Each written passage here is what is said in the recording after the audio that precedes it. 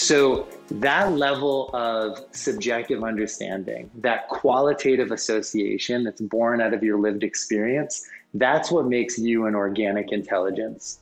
But from my perspective, that's about the only thing that is different between you and an AI. Hey, what's going on? Hope you are well and having a good week as always. So on this episode of the Welcome to the Metaverse podcast, it's a good one. I chat to Nathan Phillips all about artificial intelligence and its role in the metaverse. Now, Nathan is the co-founder and director of concept design at a company called THAT, which stands for Technology, Humans and Tastes. They are a creative company who have made everything from Super Bowl commercials to augmented reality and full immersive experiences such as the Van Gogh experience, which you might be familiar with, and they also build and utilize artificial intelligences as well. So if you've ever wondered what artificial intelligence really is, how does it work, how advanced is it already, from social media algorithms that we experience every day, right through to systems that can create 3D environments, then this is the episode for you. Nathan explains what's happening in this space brilliantly and how it all connects with the metaverse and the immersive experiences that are coming as we trend towards this new digital world. If you're new to this podcast, welcome along. It might be helpful to jump back to episode 2 to just get a quick understanding of what the metaverse is. If you've been here a while, thank you for your continued support. I really appreciate it. Do reach out to me if you'd like to on Twitter. It's at MetaverseLuke. And if you want to follow the NFT drops that I'm watching closely, you can head to metaverseluke.substack.com for the newsletter. There'll be a new one very soon. My email, all my links along with Nathan's are in the show notes below. And finally, nothing in this episode is financial or investment advice. Always do your own research. But with that said, let's dive into this week's episode. Nathan, great to have you on the show. Thanks so much for doing this. Absolutely. Thanks so much for having me, Luke. Of course. So we're going to focus on artificial intelligence in the metaverse in this conversation, which is going to be a fascinating area to futuristic kind of technologies that are coming together, but also already exist, and it's all happening pretty quickly. So yeah, it's going to be a fascinating chat. And before we dive in, maybe you could just tell us a little bit about yourself and the work you do specifically in the AI space. Yeah, so I'm a co-founder of a company called Technology, Humans and Taste, or THAT. And we're a company that does a lot of different work with all sorts of different organizations, brands, companies in the product innovation space, as well as creators. And our approach is really all about strategy-driven discovery. So often when we're working with a company, we will identify a problem that they have, and then we will come up with myriad solutions that are possible. And in doing that, we jump around to all different mediums. So we make Super Bowl commercials, we make augmented reality experiences, we make live experiences. We've built artificial intelligences for a variety of different interactive experiences. So our capabilities are really broad, quite intentionally. Because you never know what the right solution is until you really identify what the opportunity is that's created by the problem. So yeah, our company is ultimately, I describe it as a creative company, and we have an originals group. So we also self-produce work that we, as we say, clients aren't ready to buy yet. And that's where we always challenge ourselves to prototype or create with a technology we haven't built with yet. And we've played with a lot of AI there as well. Interesting, cool. So yeah, really across sort of every part of this conversation, which is amazing. Yeah. All right. And thinking about AI specifically, I think most people have a very rough idea about it, right? When I think about it, I think of algorithms in our day-to-day life, Netflix recommendations of what to watch next, and Twitter sort of showing us posts we might like and that sort of thing. Mm-hmm. And then I'm also aware of this sci-fi vision where robots become sentient and destroy us all type end of the scale. So maybe you could just explain simply kind of what AI is, if that's possible, and the sort of different types, and then maybe the level that is at today. Yeah. So I think it's really important when thinking about any technology is to not approach it with any assumptions. One of the biggest challenges, I think, in the world today is that we're surrounded by these incredibly intelligent devices, and we never really inquire exactly what that means when we start to use them. So your Alexa devices that populate your house, that could be in your Sonos devices, these kind of ambient intelligences that are voice activated or watching you, people don't really get a very rich onboarding into them. We just start playing with them. So I think the average time learning how to use your Alexa voice activated device is something in the realm of 7 minutes. So the first thing to do is really pause for a moment and think for a second about those words, artificial and intelligence. So first of all, why is it artificial? I think it's called artificial because it's not organic, it's not human, meaning that it has been created like a fake flavor, right? But like we know, fake flavors can taste just like real flavors. And AI in many ways can behave exactly like an organic intelligence. So when we think about the word intelligence, I think we'll follow the flavor track for a second. Pretend for a moment that I was treating you, Luke, not as a human, but just as an intelligence, right? Mm-hmm. You're a bucket of information and you are a culturally driven capability to synthesize that information. So if I give you a prompt, you're going to reply with what you know about that prompt. So if I said the word pie, a couple things are going to spring to your mind. Maybe it's an image of a freshly baked pie. Maybe it's the symbol for the mathematical concept of pi. Maybe it's the digits of pi. But there's a couple things there that are entirely subjective. For example, what's inside the pie, right? Now, I don't know, Luke, maybe you grew up loving blueberry pie, or I sense a British accent. Maybe you are familiar with a pie filled with mints, right? So that level of subjective understanding, that qualitative association that's born out of your lived experience, that's what makes you an organic intelligence. But from my perspective, that's about the only thing that is different between you and an AI. Because if you were an AI, right, and I said the word pie, the first thing that a computer would do is generate the most relevant association to, say, the keyword pie. Now, if that computer had only been shown one picture of pie, that would be the thing that it knows. So that artificial intelligence is limited to that one picture of pie. But let's say, like so many of these big data driven AIs, that pie had been trained on millions of pictures of pie. So when I say pie, it's going to be able to, quote unquote, think about all of those images of pie. And then it's going to use other contextual signals to define what I might mean by pie. So if it knows, for example, that I've just generated data correlated to dinner, and I say the word pie, it will not generate an image or a piece of data about a savory pie, because savory pies are not something you eat after dinner. It would say, here are all the dessert pies that I quote unquote know about. And then it uses these contextual signifiers to start to generate associations and produce relevant results. Now that allegory I just shared, I just made up just now. Did that make sense? Yeah, 100%. Yeah, that's fascinating because I've not heard it explained so clearly like that. So yeah, that was awesome. Very well explained and very, really interesting. Okay. Well, one thing then, just to walk it out for a moment with the pie one, and this is where you immediately get into the danger zone, is there's a couple of things about AI that are important to recognize. One is a computer only knows what it's been taught based on big data sets, right? So let's say a clown was going to teach a computer about pie. It would show it a lot of data about people getting pie in the face. But if, say, a 5-year-old kid who's about to have their birthday is to communicate with that AI, and that kid says something about pie, the computer might throw a pie in his face, and the kid is going to be very upset because the understanding of that computer and that little boy's lived experience are very, very different. And that's where bias and the superstitions that AI have start to become really relevant, because it doesn't know anything. All it knows is relevance and relationships between the information that has been dumped inside of it.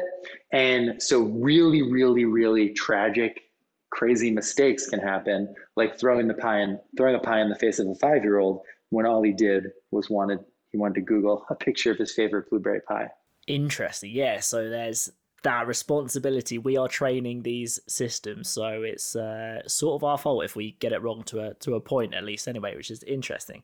And how advanced is stuff now? Is there any kind of examples that might not be, in the mainstream and really well known? Like I, for example, came across an article which was written by something called GPT-3, and it was an article in a newspaper in the UK, and it was about AI machines. It was written completely by this AI program, and as you read the article, it sort of tells you why you shouldn't be afraid of AI, and this is all written by a program. And there's also things like Google Brain as well. So what are some of those things, and kind of what's going on at the end of the scale, which we might not know about in the kind of the mainstream? Yeah. So, well, I approach all technologies from a concept design perspective, and I'm a writer by trade. So everything I think about, the way that I think about these are about the human interactions. Like we talk about that as not a technology company that makes stuff for humans, but a human company that uses technology. So when we talk about like what makes a great AI, what is really advanced, I think GPT-3 is a great place to start. Because what GPT-3 does, and again, I'm talking to the Gen Pop human beings out there and not the developers. So if I'm making any nerds angry, I celebrate your take on it, but I'm just talking about the experience of it. Is GPT-3 basically knows, quote unquote, everything on the internet. So what does it mean for an AI to know everything on the internet? Well, GPT-3 is a text generating AI, which means it can write, right? So it can pop out text, and it happens to be extraordinarily good at it. And the interesting thing about that is, first and foremost, GPT-3 doesn't know what it's writing. It doesn't know a single thing because it is not an organic intelligence, right? It doesn't have that lived experience. So beyond not being able to understand things like metaphors and jokes, it doesn't even understand that letters are letters. It just sees them as integers, right? And the way that a text generating AI learns, and again, I'm speaking broadly for the general audience, is there are, for every AI, you can imagine two different computers. One computer throws out ideas, and then the other second computer tells the first computer whether or not it's a good idea. So basically, you dump all this information into the computer, and then you go, hey, computer, write something. And so the first computer goes, here's the letter A. And the second computer goes, yeah, I've seen that one before. That's a good idea. And then this next computer goes, here's a number 1. And that second computer looks at everything on the internet and says, have I seen a lot of examples of people writing A and then the number 1? And the computer goes, you know what? I haven't. That's not a good idea. So then the first computer goes, how about A? And it tries again. And it tries thousands and millions of times to guess, do these two letters go together? And then once it starts creating actual words, do these two words go together? Do these 3 words go together? Is this a real sentence? And it starts to learn contextually by basically spitballing or brainstorming with itself what language is and how it works. So GPT-3 is incredibly powerful because it's able to emulate at a very high level of fidelity real human language, and it can start to create the appearance that it actually knows what it's talking about. So as it begins a sentence, it will complete the sentence in a way that actually makes sense. The next sentence will be related to the first sentence, and so on and so forth, because it's gotten so intelligent about the way that people actually talk and understand language that it comes out very human-like. That being said, text generating AI can be very dangerous because words mean things to humans. So you end up, and I'm sure we've all heard the many examples of a computer learning from a data set which was filled with bias, as all data sets are, generating things that are not great to hear as a human. They could be incredibly racist. They could be incredibly angry. They could be incredibly violent. So as we look at all these different AIs, I think from a text perspective, We have to be really thoughtful about what we're asking a computer to do. And B, we always have to go back to the question, why are we asking a computer to do this? Like, what is the value it's creating, and what can we learn when it starts to synthesize all of this information we've taught it?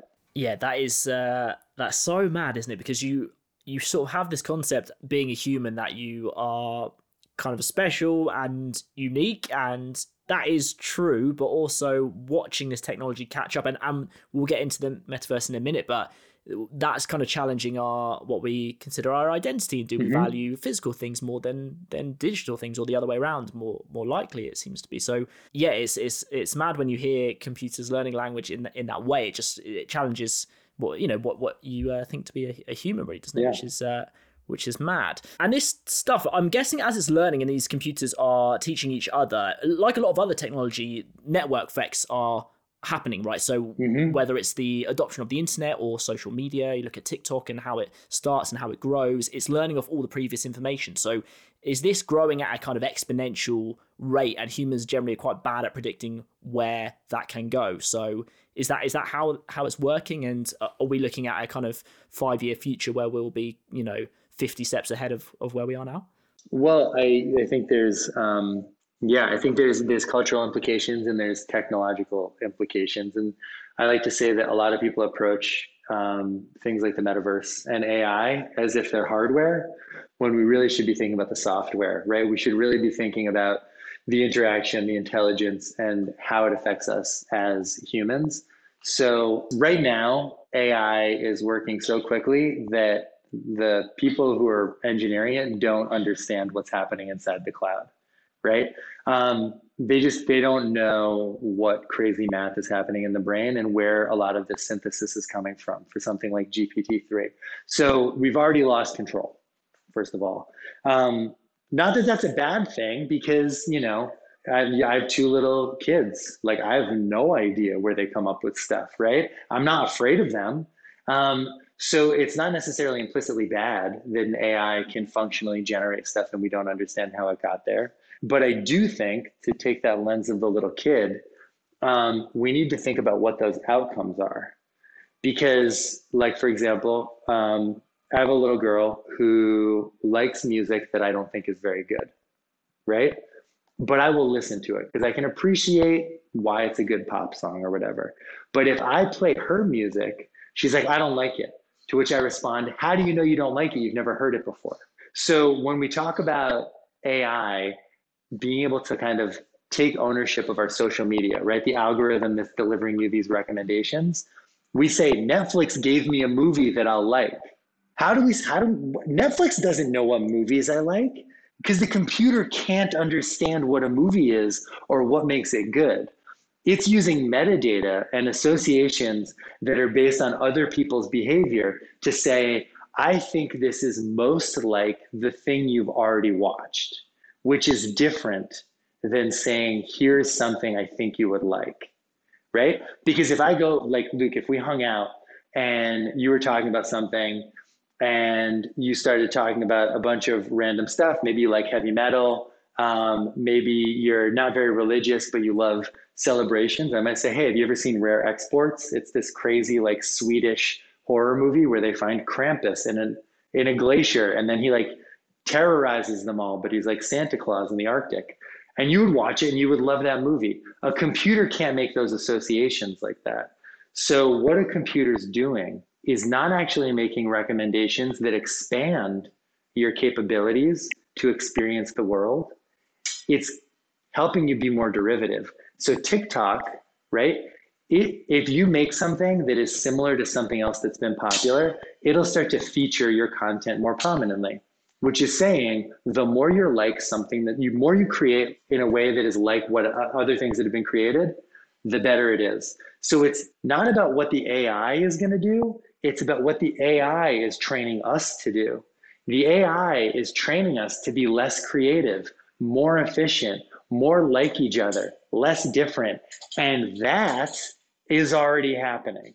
So it's not about the Terminator coming back and murdering us. It's about the fact that it's taking what makes us human and turning us into followers. It's turning us into people who are less provocative and more in line with each other, which to me has massive, massive issues. Yeah, that's so interesting because yes, you're exactly right. That is happening, and you kind of notice it through social media, but it's never really clicked like that because I found myself, recently stuff dropping into my Instagram feed that I don't want to see. Maybe it's from someone who's got high engagement, but to me it's a negative thing, right? It's not making me happy, or friends or people from the past or whatever. So I'm deliberately muting things and trying to sort of go against this algorithm because I know how it's working. And so yeah, it's beginning to kind of to train us, isn't it? It's showing us what we supposedly want to see, and I'm beginning to kind of clash with it a bit at times. So yeah, it's so thinking of it in the concept of it's training us to sort of become the same, because yeah, you end up, I'm always having this battle with content as well. Are you leaning towards the clickbait side where what's going to happen and people are going to click on it because that's what people want and that's what the algorithm wants, or are you delivering valuable content that you think is important? It's really fascinating, isn't it? And so when you kind of project out, we'll get into the metaverse shortly, because I definitely want to chat more about how it fits into that. But when you project, out, there's in what ways can AI be used positively? What's like the positive version of the future with this technology, and what is the possible negative version of this as well? And is there any indication of which way we're heading, or is that just technology in general? There'll be good and bad things, and that's how it is. Mm-hmm. So I really like to approach these digital intelligences through that lens. Like, how do we create a benefit?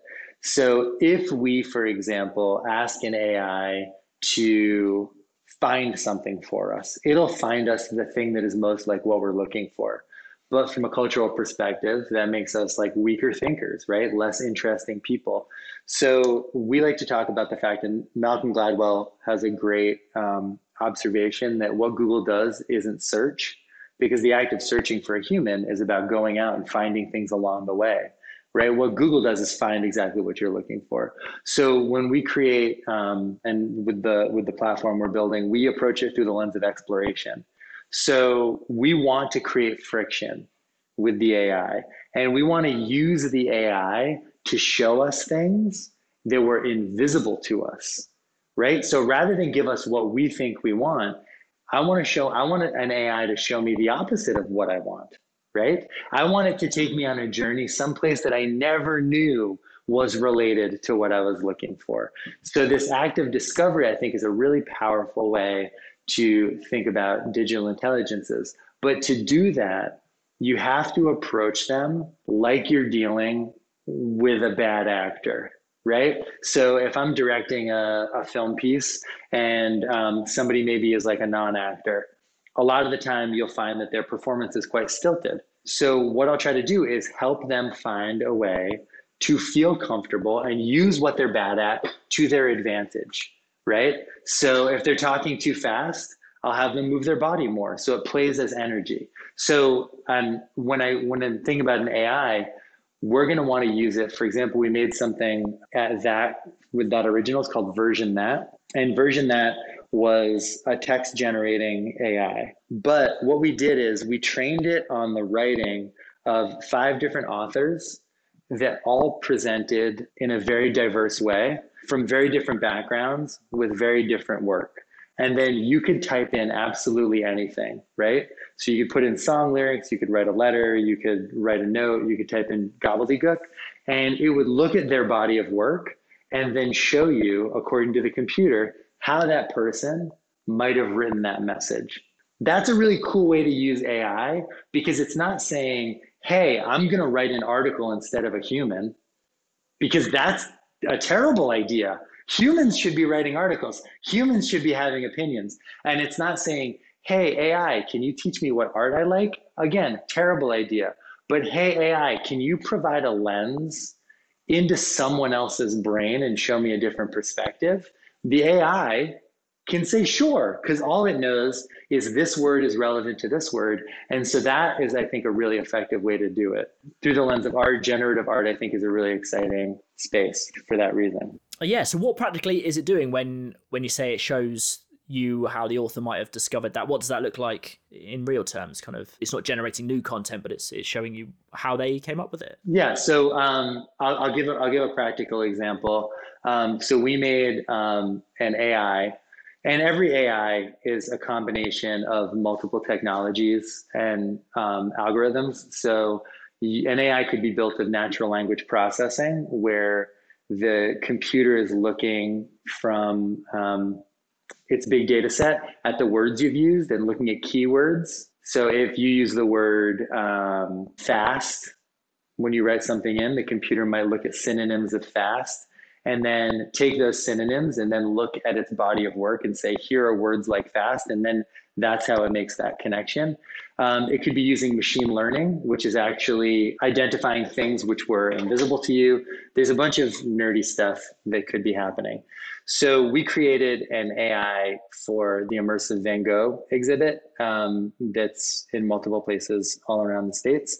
And first of all, like the creative thought was, at the end of this experience, you're going to want to talk to the guy, right? Because he didn't get the recognition that he wanted when he was alive. So you can write Van Gogh a letter because Van Gogh wrote a lot of letters. So you can write absolutely anything you want.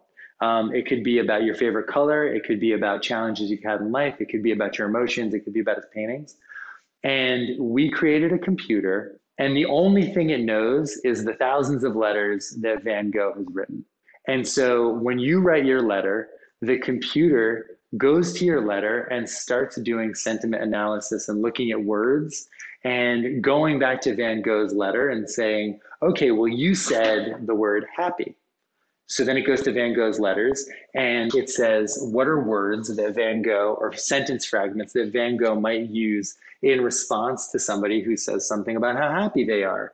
And it starts to construct sentences and paragraphs using the language of Van Gogh, using nothing original, to actually respond to what you said. So each letter that gets written is a pastiche of multiple letters from Vincent to other people, but you have the experience of getting something that is just for you.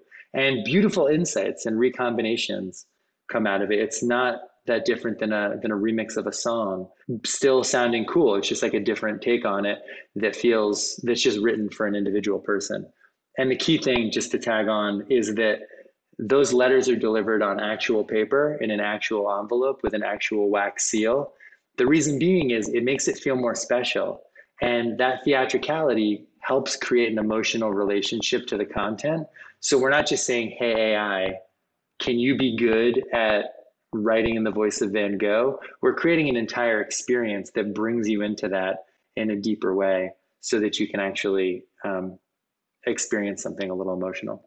That is wild. Yeah, I love chatting about this stuff because, again, that's another point that is interesting you bring up about creativity, right? And how that's another thing as humans that we think computers can never really replicate. But that is a really interesting example of, how that letter will stir emotions in us. It's just, it's mind blowing, isn't it? And that's probably a good point to lead on to AI and the metaverse, really, and creativity in general. But it's pretty clear at this point that sort of the next layer of the internet is going to be a far richer, more immersive layer in the metaverse with NFTs as well. And hopefully, as users of the metaverse, we'll have kind of more ownership of our data and assets too as we move into this, blockchain built world, at least partly. And so, one of the most fascinating things to think about is how our experience of content and entertainment is going to change. So these stories are going to become fully immersive. We watch TV or movies now, and the story is great, and we do feel part of that, and it affects us. But the metaverse and virtual reality is going to bring a whole new level of kind of immersion, plus games as well, and all of this stuff. So what role does AI have here? How good is it at being creative? You gave a really nice example then.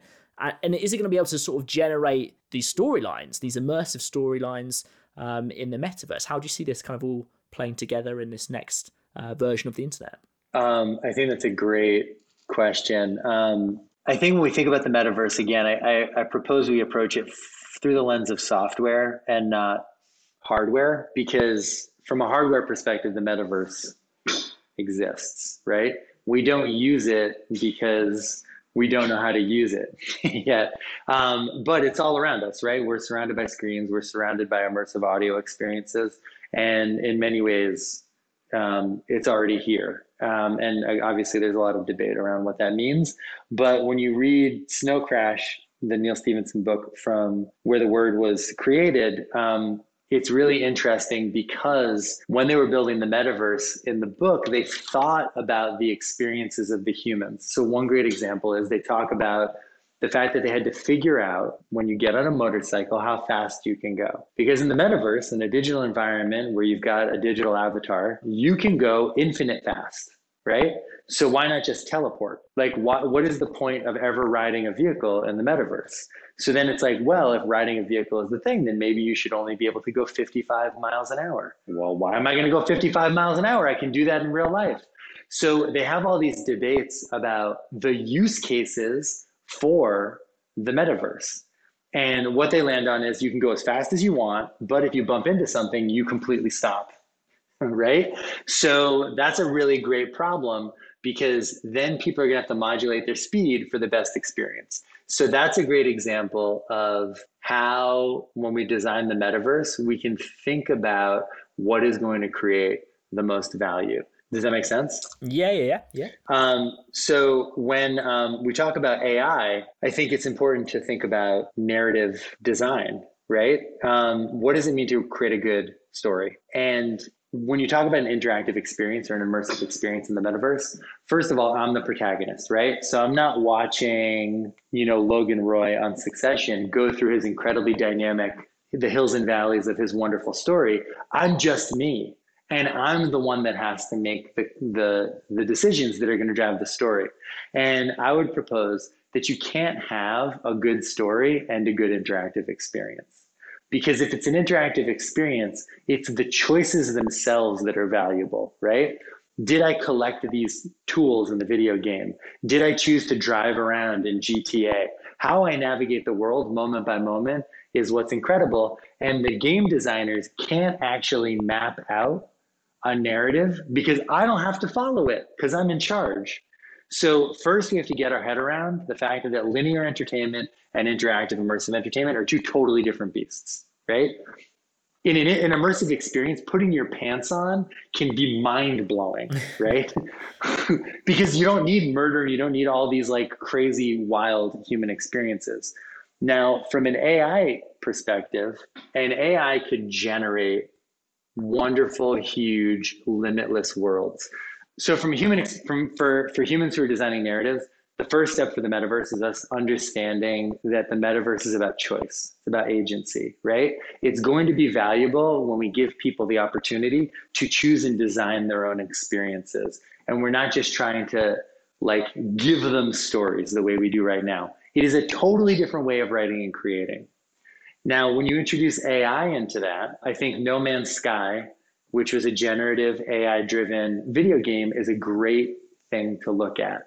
So No Man's Sky was this incredible thing where it was literally creating the galaxy. So it had infinite amounts of planets, constantly creating new planets, and you could freely explore them, right? And it was so vast, you were probably never going to run into another human doing this thing. And it was kind of a flop because that's boring, right? I don't want to explore space in the same way I don't want to drive through Kentucky or whatever. Nothing happens. So they started to introduce choices and designing the game to have more interaction. And all of a sudden it became much more successful. So will AI have a role in the metaverse? Absolutely. But AI's role in the metaverse is going to be exactly what AI's role is now. And we have to imagine the same cultural implications.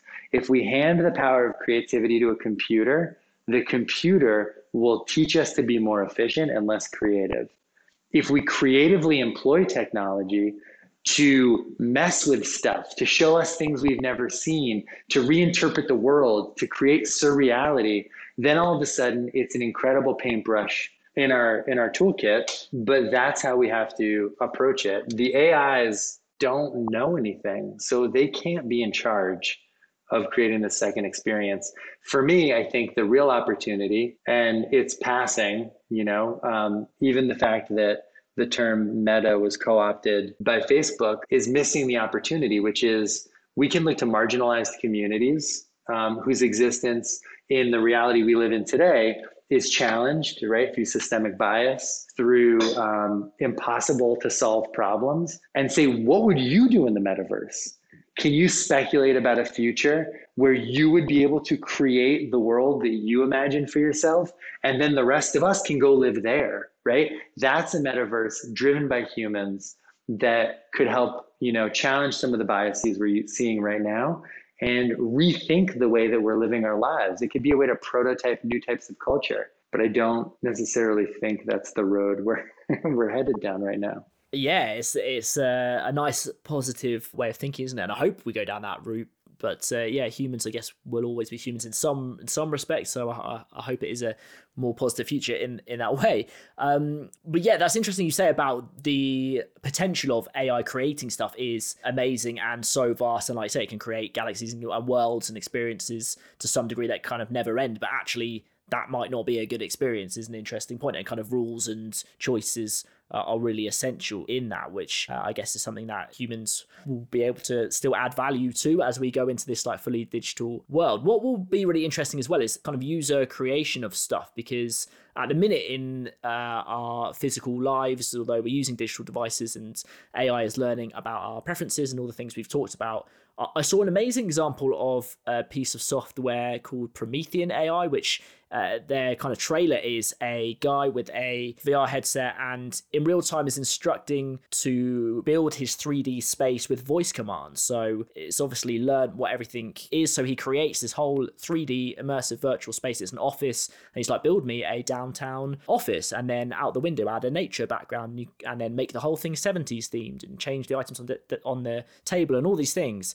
So there'll be a fun, amazing element of being able to create the experience we want using AI, which I guess is less story-based, but just I think it just could be a fun futurism. Yeah, I think that's a really great example, and I think I'm familiar with the trailer, and I think the technology seems really powerful, but to approach it from the human experience, I'm going to describe it to you in a different way, not as a piece of technology.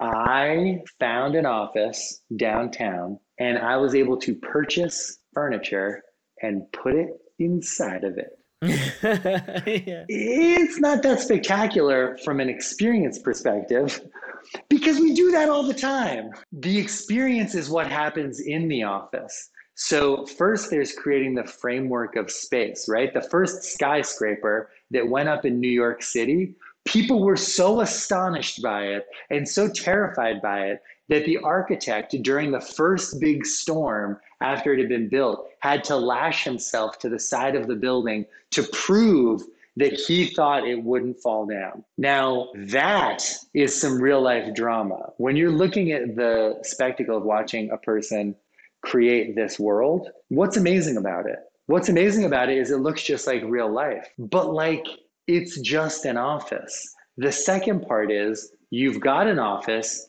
in the metaverse. What next? What I would propose is let's back up for a second, right? First of all, that computer only knows the types of furniture that it's been taught. So you're pulling from a catalog. It's like shopping on Amazon. But if you approach technology as a superpower or as magic, right? Let's think about wish fulfillment. So Luke, you're staring in the infinite black void. You've just manifest your consciousness, and you realize that anything that you imagine can become real. What is the first thing that you bring to life around you? Genuine question? Yeah.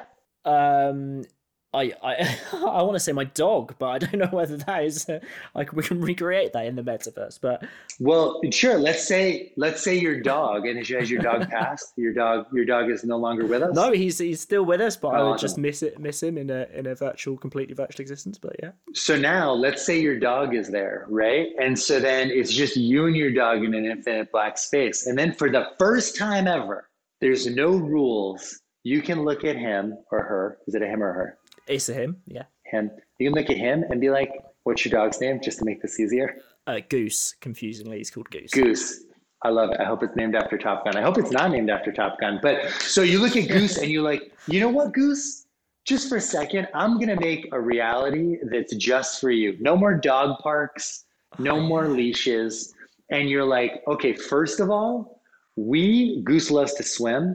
We're in the middle of an ocean and we're able to walk around on a carpet, your favorite carpet. So now you've got a bridge made of carpet across an infinite ocean. And now there's ducks flying around. But the thing is, they're fat and they're slow. So Goose can just jump off this carpet, easily catch a duck. And the sky is going to be gray because dogs see in black and white. And then the sound is going to be pitched to this sound that only dogs can hear, that is totally mellifluous, just for dogs. And you start to build a world that doesn't exist in reality. And your dog is happier than it's ever been. And you are having an experience through your dog's perspective. That's how we should approach the metaverse. We don't need an office in the metaverse because we're using the metaverse while we're in our office. Yeah. It's thinking too small, isn't it? It's like there's a whole world out there. So create something that doesn't exist rather than recreate something that exists already, I guess. Yeah, and the thing with AI is that AI doesn't know what doesn't exist. It only knows what exists. So either we have to create intentionally insane AI to say, what am I thinking of that is invisible to me? And then combine that with somebody else's very different brain, mash them up and make some sort of like insane world where I can just look and go, okay, this is a form of truth.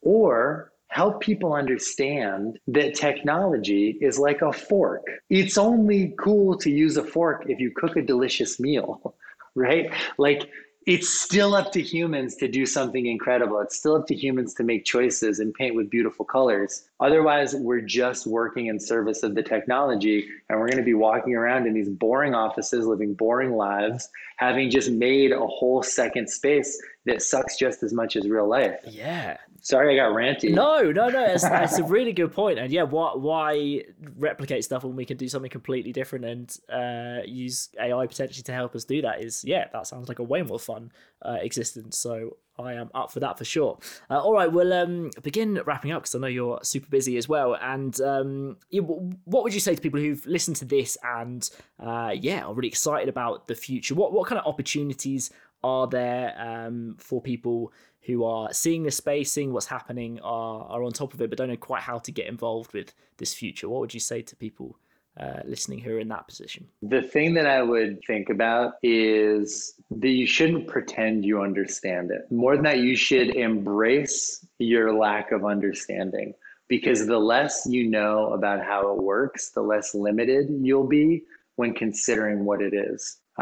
Don't try to read articles that will mandate that this is what the metaverse is. Certainly don't get into a pretend argument that like you have a better idea than somebody else. If you think of it like heaven, right?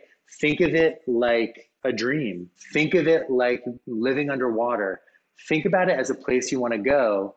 Speculate about that future and then work towards that. The thing that you can really do when you approach any technology is imagine something that you don't have or can't do, and then figure out how to build it, right? Right now, we're like looking at a bunch of hammer and nails and going, wow, anything is possible.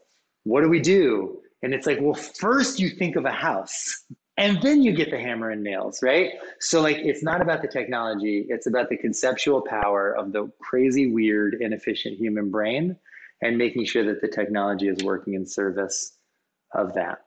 I love it. Yeah, you've opened my mind, actually. I think I've been thinking too narrowly about all this stuff. And it's a way more exciting future to, like you say, think of those things that don't exist, start with that, and then work out how to build it is definitely the way forward. So thank you so much, Nathan. And where can we send people to follow you and follow that as well, and get in touch with you if people want to reach out? Cool. Well, you can see our website at that.site. That's THAT.SITE. And I'm on all social as at Nathan Phillips. That's Phillips with 2 L's. I'm an early adopter, so I got my name in there. And I post on Medium quite a bit. I just wrote an article about how I like to use Spotify by adopting different personas to trick the AI into giving me music I didn't know that I wanted to hear. So very relevant to what we talked about. So it'd be great if you check me out on Medium and all the other ones. Thanks. Absolutely. I'll leave all those links in the show notes. And yeah, that was a unbelievable chat. So thank you so much. Appreciate you coming on the show. Hey, thanks so much for having me on, Luke. It was a great chat. So there we go. I hope you enjoyed that one with Nathan Phillips from That. I thought he did a brilliant job of explaining artificial intelligence. My mind was massively opened by that conversation. I just suddenly realised that I'd been not thinking big enough with all this stuff. So yeah, really fascinating conversation. Thank you, Nathan, for coming on and doing that. Thank you for your support on the podcast as well. For those of you who've left reviews, love reading those. Thank you so much if you've done that. Do say hello on Twitter at MetaverseLuke, and the NFT newsletter is at metaverseluke.substack.com. Have a great rest of your week, and I will see you for the next one.